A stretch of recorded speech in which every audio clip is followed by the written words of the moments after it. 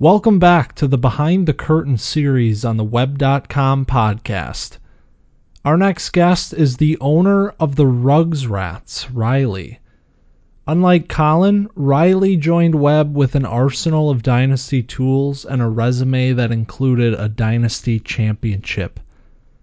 But Webb would be a test unlike any Riley had seen before, and now we get an inside view of the Ruggsrats' first season.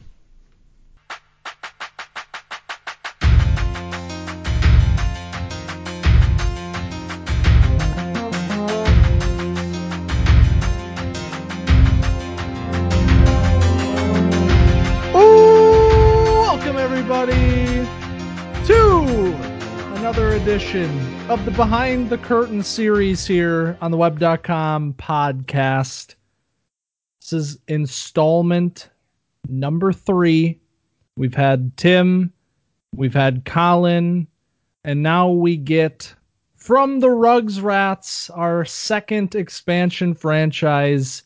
Riley is in the house. How you doing? What's up, fellas? Living the dream. Living the dream.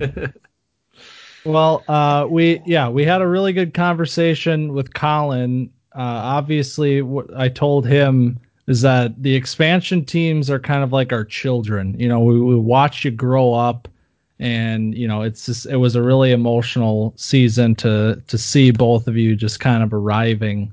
And I'm really looking forward to getting inside your mind because unlike Colin, who didn't have any Dynasty experience, you were coming in from the complete opposite angle of having a Dynasty career that was full of accolades already. So, I mean, it's going to be a completely different conversation with you, Riley. And I think there's no better place to start than where we started with Colin, which is just general impressions. 2020, your first year in Web.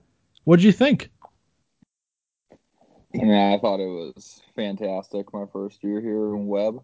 Just really, it's a different level of literally everyone caring so much about their teams, their successes, their failures, and anything they can do to improve their teams. It's completely different, and it was a tremendous experience to like have that level of people match like how much I care versus like how much everyone else cares now. Yeah. So I mean, Web obviously is a unique beast, and with coming over from Kiel, I mean, we had heard so much about this monster that you had built up in Kiel, and obviously coming off of a championship, and you know, your confidence over there was, you know, couldn't have been higher. Then you come over here and you have this project, you have this giant rebuild, and you're coming at it as, you know, a team that's expected to finish, you know, in bottom 3, which you did. You were 10th in the league. We mentioned with Colin's Top conversation 10. That top 10, and you and Colin were basically neck and neck for points per game. I mean, you essentially had identical resumes that way. But what was the experience like coming over from Kiel and, you know, kind of taking it from a different angle, and what sort of, you know, different main differences did you see? Yeah, I mean, the main difference is everybody really knows what they're doing here. It's a lot harder to make those deals. Like every deal is pretty, I mean, in my opinion, you never really see too many that shock you when they come through in terms of like, oh, that's a bad deal for someone. Like they're usually pretty even and pretty justified. So it's just, and then like really just with a rebuilding team and starting from the scratch up, just like focusing on the receivers, getting my receivers down as well as I could, and then hopefully I can find some running back help along the way, and got the quarterback, got my linebackers, just really focusing on those main big point scorers, and then going from there and building out to eventually be competitive. Mm-hmm. So have you started to shift gears? Are you starting to focus back on the defense and the running backs, or is it still focusing on those wide receivers and any deals that you can make that come up?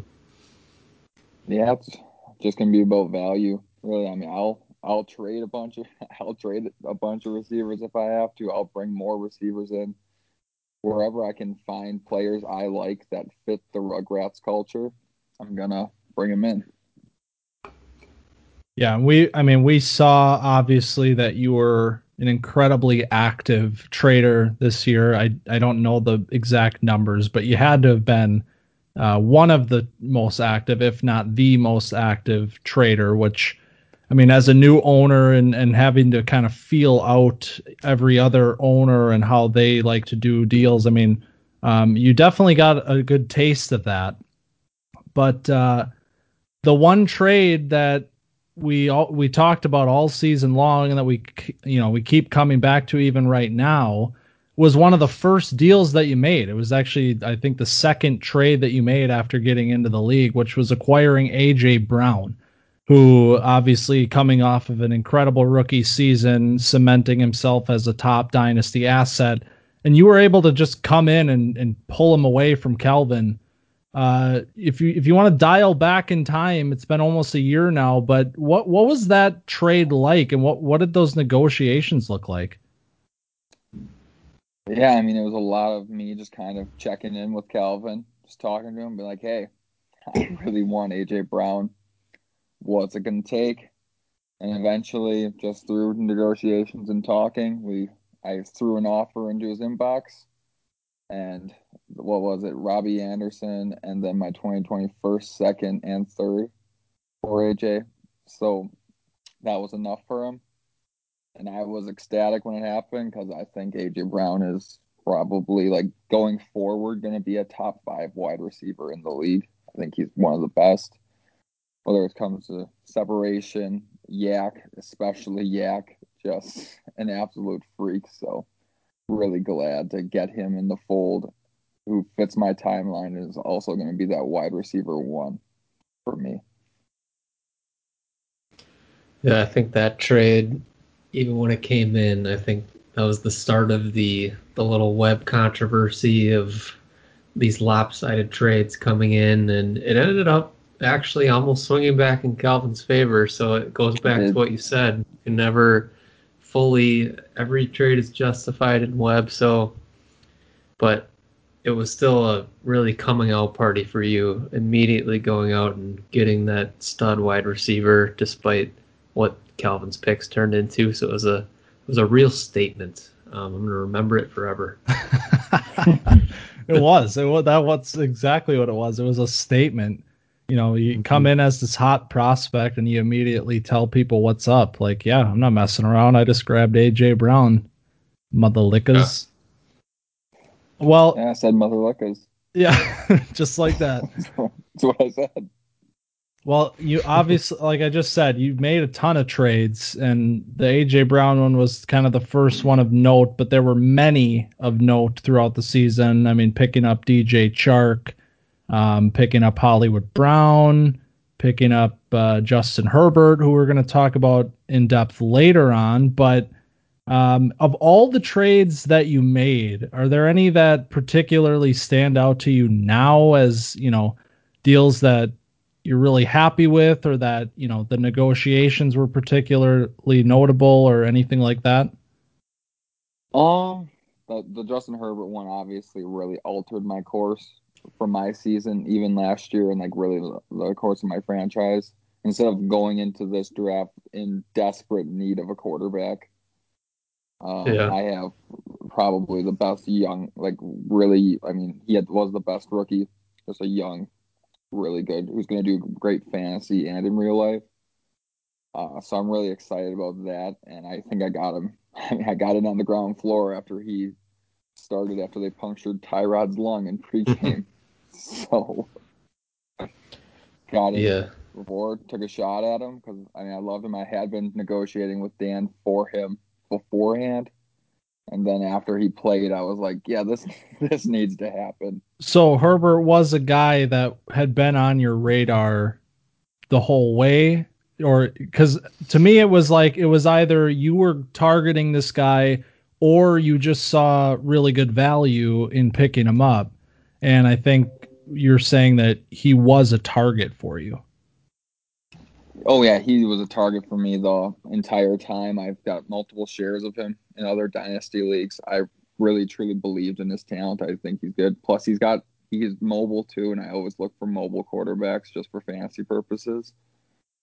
But yeah, I mean I know he was involved in the Taylor Rapp discussions when I was discussing that with Dan, but ultimately Frazier ended up winning out for Taylor Rapp services. Winning out. Hooray for me. You got Bradley Chubb out of it though, so that was Yeah, good thing I didn't plus. get Josh Allen, who I wanted. Yeah, that would have been. It would have been even worse. Yeah, but like the Herbert negotiations, I was really glad to get Chark in the fold. I paid a lot for him, but I saw that deal. I really wanted to make that deal then, coming off that year, because I thought there was really no way it would go like wrong for me. Because in my opinion, it was. But going into the season, it was either A, Gardner Minshew keeps it up and is actually good, and DJ Chark has a young, good quarterback paired with him who he has chemistry with, or he's going to blow up. He's the worst, like one of the worst quarterbacks in the league, and they're going to be in a position to take a Trevor Lawrence, Justin Fields. And I was like, either way, DJ Chark's going to have a good quarterback, and I was like, this might be the time to get in on him after he had a good year. But if he had a great year last year, I mean, there's no way Frazier would be selling him at all. So hopefully Trevor Lawrence is everything we all think he is, and DJ Chark can be the guy I know and love. Yeah, that's a wild trade because obviously Roquan goes on to win Defensive Player of the Year, and I think that was maybe a little bit forgotten that you came out of the expansion draft with Roquan, and you immediately were looking to flip some of these guys, and you pull in a receiver like that. It works out for Frazier too, and just kind of another example of a really good trade for both sides. Yeah, it was a classic win-win. Gave me the ammo to trade up for CD as well, so that was nice. Yeah. But yeah, the Herbert deal kind of goes under the radar as I think it kind of gets overshadowed by the Chark and the AJ Brown a little bit. But I think with the way Webb is heading, I think these elite quarterbacks are going to be even harder and harder to come by. I think they're going to get drafted earlier and earlier. So to get in and just get that elite quarterback right off the bat, I think it's going to be huge long term. Like even looking at your other expansion counterpart with Tua kind of struggling, there's question marks there. And I feel like as a rebuild, that's kind of one of the first positions you're going to want to fill now in Webb is to try and get in on that elite quarterback for a long time. So yeah, that was a nice little timing there. Also, let us not forget, because we may have already forgotten, that the pick before Justin Herbert in the draft was Caleb selecting his franchise quarterback of the future, Jordan Love. So. Oh, don't remind him of that. I reminded him of that the other day when I was looking at the Webb draft picks. He had Jordan Love, and then the next two picks for the offensive rookie of the year and the defensive rookie of the year. Oh no! Oh my God! I didn't even realize that. Yeah. Yep. Wow. Hey, well, he'll be laughing in 4 years when Love Mm-hmm. is a top 15 quarter. You know what? Oh, that was mean. Top 15. Hey guys, You know what? Phil's not here to defend himself. That's Yeah, he true. should have came on. Well, he's still on this vacation of his, and I mean, if he wants to come back and throw some hands, I'm ready. But yeah, you know what? There's something special about having the Packers quarterback in Webb, and I can see him wanting to go out and get it. well, we'll talk to him about that when the time comes. We'll get our chance. But speaking of the draft, I mean, obviously with your situation, young talent and draft capital is what you're looking to do, and you had plenty of picks in the 2020 draft, and you're primed for another haul in the 2021 draft, starting at third overall. But going back to 2020, the second round is particularly interesting because you were able to draft Henry Ruggs at 14, which was a polarizing player that some people thought, was going to be a first round pick. And obviously he fell to the second and to 14. And then you were able to pick up one of your guys, Michael Pittman, a couple picks later. So that little 1-2 combo, I feel like is we came out of the draft thinking those are going to be two guys to build around. Where is your head at with those two going into 2021? As far as Henry Ruggs, he is the namesake of the team, so he has that going for him. It's true. Other than that, he's very fast. I think he did get a bit of a still fast. He got a bit He's of still a fast. He still runs fast. I've been working with Henry. He's been really putting in the work already this offseason. He understands we have a big expectations. He was the first pick ever made by the franchise, and there's a lot of doubters out there, but I think he has a lot of talent in him. He just needs to develop more. He is a young prospect, and I have all the faith in the world that he could eventually be a player for us. That being said, the first year was not super encouraging. And then in regards to Pittman, I love that man. I'm definitely really, really excited for this upcoming season for him. He showed out in the playoff game. He had a few games this year where he flashed his ability, like being a huge receiver who's actually pretty nimble and like can make cuts, run routes and stuff like that. So really love that guy. Just got to see who the Colts are going to get a quarterback. I was really hopeful they would be the team that got Stafford. I thought that would have been a great fit for Pittman, but we'll see where they go. And if they can get a good quarterback in there that's not Jacoby Brissett or Carson Wentz, I would be really happy with that. What the beautiful thing is, too, is you put your team in a position where these guys are your bench wide receivers. So yeah, yep. Anything that you get out of them is a plus from this point on.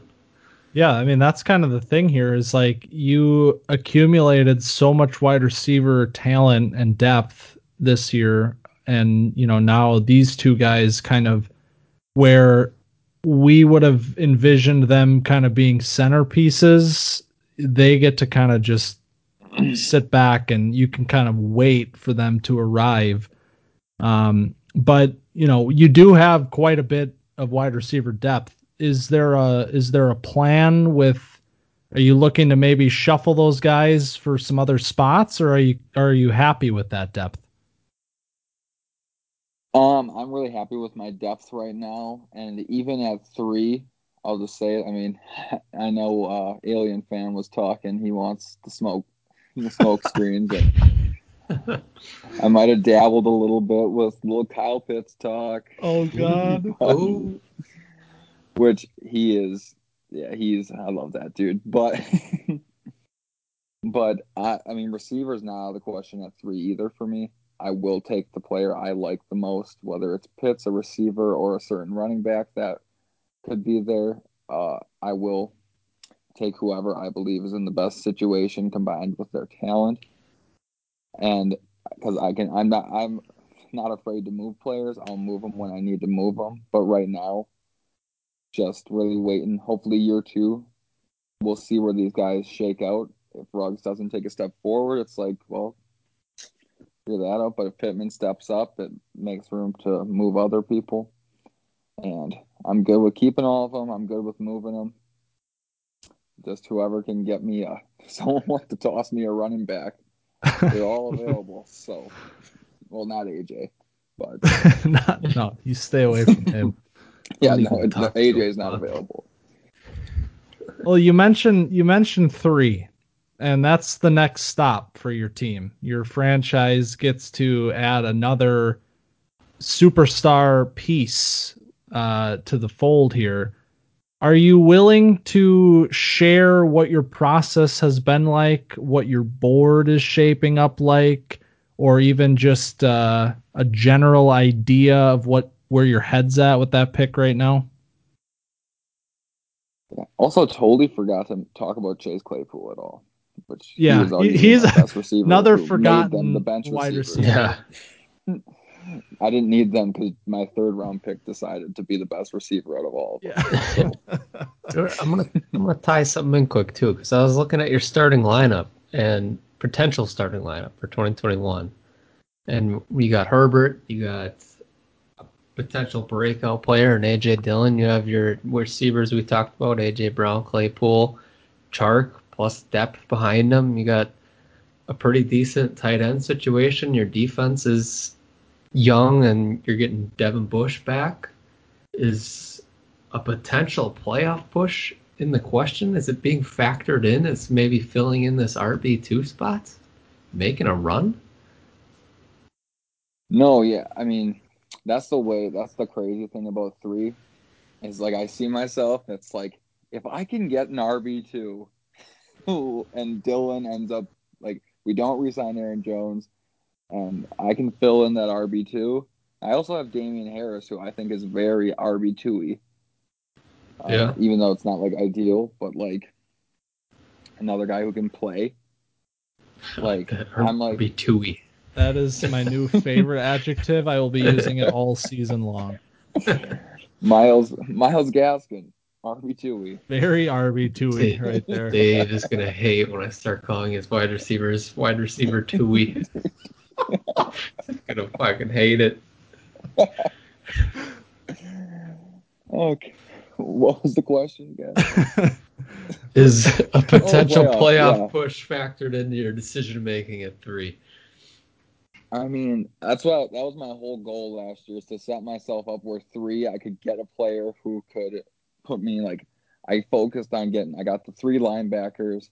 I've got decent D line. If Xavier McKinney is good and Grant Delpit can come back along with Kari Willis, I think I got solid DBs there's potential at DB. And then I like my tight end situation with Henry and then upside prospects like Bryant and Troutman. Uh, and then receiver, we covered it. Running backs, and that's the thing. I got quarterback, just a running back, and I think I'm a playoff, like a team that can compete for a playoff spot. Also, there is a lack of depth at these positions, obviously. So one player goes down, like Devin Bush went down. I'm looking at starting Bobby Okereke all year. Not necessarily ideal, but yeah. So I think the goal is to be around that like 500 mark. That's my upside goal. I really would be looking forward to, and just really being more competitive in games. Yeah. Yeah. Yeah. I mean, that's the crazy thing is that, I mentioned on the conversation with Colin that 2022 felt like the first realistic point for either of your teams to start considering the playoffs. Like if you just crushed the rebuild and came out of expansion just firing, that 2022 was a realistic target. But I mean, it is true that looking at your starting lineup and what you've been able to build in just 1 year, I mean, we've seen weird things happen in Webb, and we've seen, bounces not go the team's way that, we expect it to go. And you certainly have enough talent here to make that sort of a push, especially if we do end up with that 5th playoff spot. That's going to really open it up a little bit. But um, let me put it to you like this. Tim is already doing his weird thing with number 1, where he's like taking a worse player. I don't really get, but he's doing that. And, we can say that if he takes Waddle, we'll say Colin takes Chase. That feels like a pretty safe assumption. So you're sitting at 3 looking at your pick of Najee or Etienne. Which of those 2 players or Pitts or Devonta Smith or any of these other names, but let's say running back is you are looking at this like I am a running back away. I think I can get the 5th seed if I fill in this RB2 hole. Najee or ETN? Which of those players do you think would do it for you?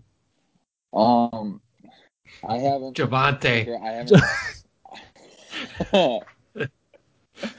I haven't dove in. Like, I haven't like watched like a bunch of full game stuff. Like I did watch a lot of like Bama and Clemson throughout the year, obviously, and like throughout their careers, I've seen them play a lot. But so I haven't gotten to that point. I like both prospects. That could be a landing spot kind of deal. Uh, just seeing because I think Travis is more of a he's very landing spot dependent. You got to get a team that's willing to use his full skill set and allow him to like do what he did at Clemson, where he's catching the ball, running the ball, doing stuff, trying not to make him pass pro as much as possible. But where I think Najee is more, he'll fit like any scheme. It just depends on if he's going to have early opportunity or if a team if he ends up being more of a luxury pick for a team. Never Makes know what's sense. going to happen. Yeah, we're going to learn a lot more, obviously, with the landing spots, and that's kind of where we're at right now. But I didn't know if one of those two was popping off the screen for you. No, I mean they both pop in their different ways. Yeah, ETN's got that contact balance, which I love, and the acceleration and top end speed. Where Najee isn't that type of player, but like you see the patience, the power, and then if he gets an open field, he can turn it up too. So like both Najee players. kind of feels like if he got into a situation where he'd be a starter, if Riley did want to make a run in 2021 or attempt to, that that would be the pick. Just that nice pass catching big running back. If he gets into a situation where he's got an open backfield, feels like your safest pick if you want to make a run. Yeah, and I've seen a lot of Matt Forte comps to Najee, and I think that's a really good comp for Najee Harris. He's just that taller pass catch, like where he can catch the ball too and powerful. So I see that with Najee. Uh, but I mean, yeah, if I was taking him, it would have to be planning on a run fairly quick since he's 98 years old. good point. Yeah, It's no, almost 30 already. I got highest average age of running backs on my team, and I'm at like 26. So that just goes to show how quickly we throw those away to the side. But, well, so you're going into you're navigating the off season here. You got a year under your belt. You've seen your guys. You've made trades with most of the league. I would say probably. What are you up to right now? Have you been chatting with anybody? Are you targeting any players, floating any names out there? What's going on? Yeah, it's been pretty light. Kind of just testing some waters on stuff, getting a lot of not really looking to trade until after the draft. Yeah. And that's like, I understand because personally, that's what I tell people playing players and me sometimes too. But yeah, I mean, just kind of floating. I mean, Marquise, like Hollywood's on the trade block. I love the kid, but it is. I have a lot of receivers, and like I said, almost all of them are kind of available for a price. It's just kind of finding a deal that I like for these players.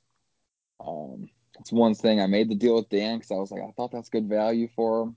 I was like 2 seconds, and Justin Jackson. I was like, I can pull the trigger on that. Why not get another receiver in the fold? Yeah. But like looking back now, it's like, oh, well, I could have those picks right now and have more ammo to make moves for other things. Yeah. But like I said, but I like Hollywood, so it's not like I'm dying to trade him. But I'm floating his name out there since you asked it. Um, and really, like everyone's pretty much available other than AJ and AJ Brown, and then AJ Dillon would be a really tough get right now. just because there's so much potential there that I wouldn't get the value that's possible with it until at least after free agency. I thought about asking about him, and I was like, it's not going to happen. I feel like at this point, you'd have to pay for him as if he had already become the number one running back. Yeah. Which is, if someone is willing to do that, I mean, I'm all ears. It's also one of those deals where it's like, it would almost have to be another young running back, because I'm not really in the position to be like, oh, a potential bell cow running back, get the hell off my team. Yeah, definitely. How about Zeke? It's a lot easier. Let's just swap. Let's just go on our merry way. Yeah, you want to make a playoff run in 2021? There you go. Zeke is your man. Doesn't sound like a horrible idea. Whoa! Chatting after the show. I was looking at Frazier's roster today, and I was like, I wonder what he would want for Zeke. I was like, I don't know. I was hearing some rumblings that Zeke's name was getting floated out there recently, so seems like he's available. What I really want is my 22 first back for Zeke, but someone is playing hardball. So. Oh, man. All right. Well, do you have anything for us or anything that you'd like to share with the league or the world? Let's not forget this is a global platform, so feel free. This is your microphone. Yeah, I mean, as our stat guy Josh showed us, got the youngest roster in the league, a lot of potential. The Ruggsrats, just a bunch of kids looking to find their way, and damn, if they do, watch the fuck out. That's the slogan. That's what's on the wall in the locker room. Man, if we figure things out, watch out. I'm telling you. We're just figuring out how to walk right now. We're just crawling around the floor everywhere, getting terrible twos, just living our lives. But once we figure out how to walk and then eventually run, you do need to walk before you can run. That this is objective fact. Well, all right. The Ruggsrats were 4-10 in their opening season, but again, that did not entirely reflect the abilities that you showed in your first season here in Webb. I mean, you fit right in. You made a ton of trades. You brought in a ton of talent, and you have the youngest squad in the league, and you guys are ready for a big push here over the next few years. So, I mean, congratulations for that, and best of luck to you in 2021, Riley. Best of luck to you guys too. Thanks a lot for having me on. It's always a pleasure. All right. Yeah, thank you. We will be back next week with our number 9 team. I don't even have the list in front of me, but it's somebody. So Josh. Yeah. It's Reens Rebels. We got the Reens Rebels next week. So that'll be a fun one. We will catch you then. Let's make it a great week.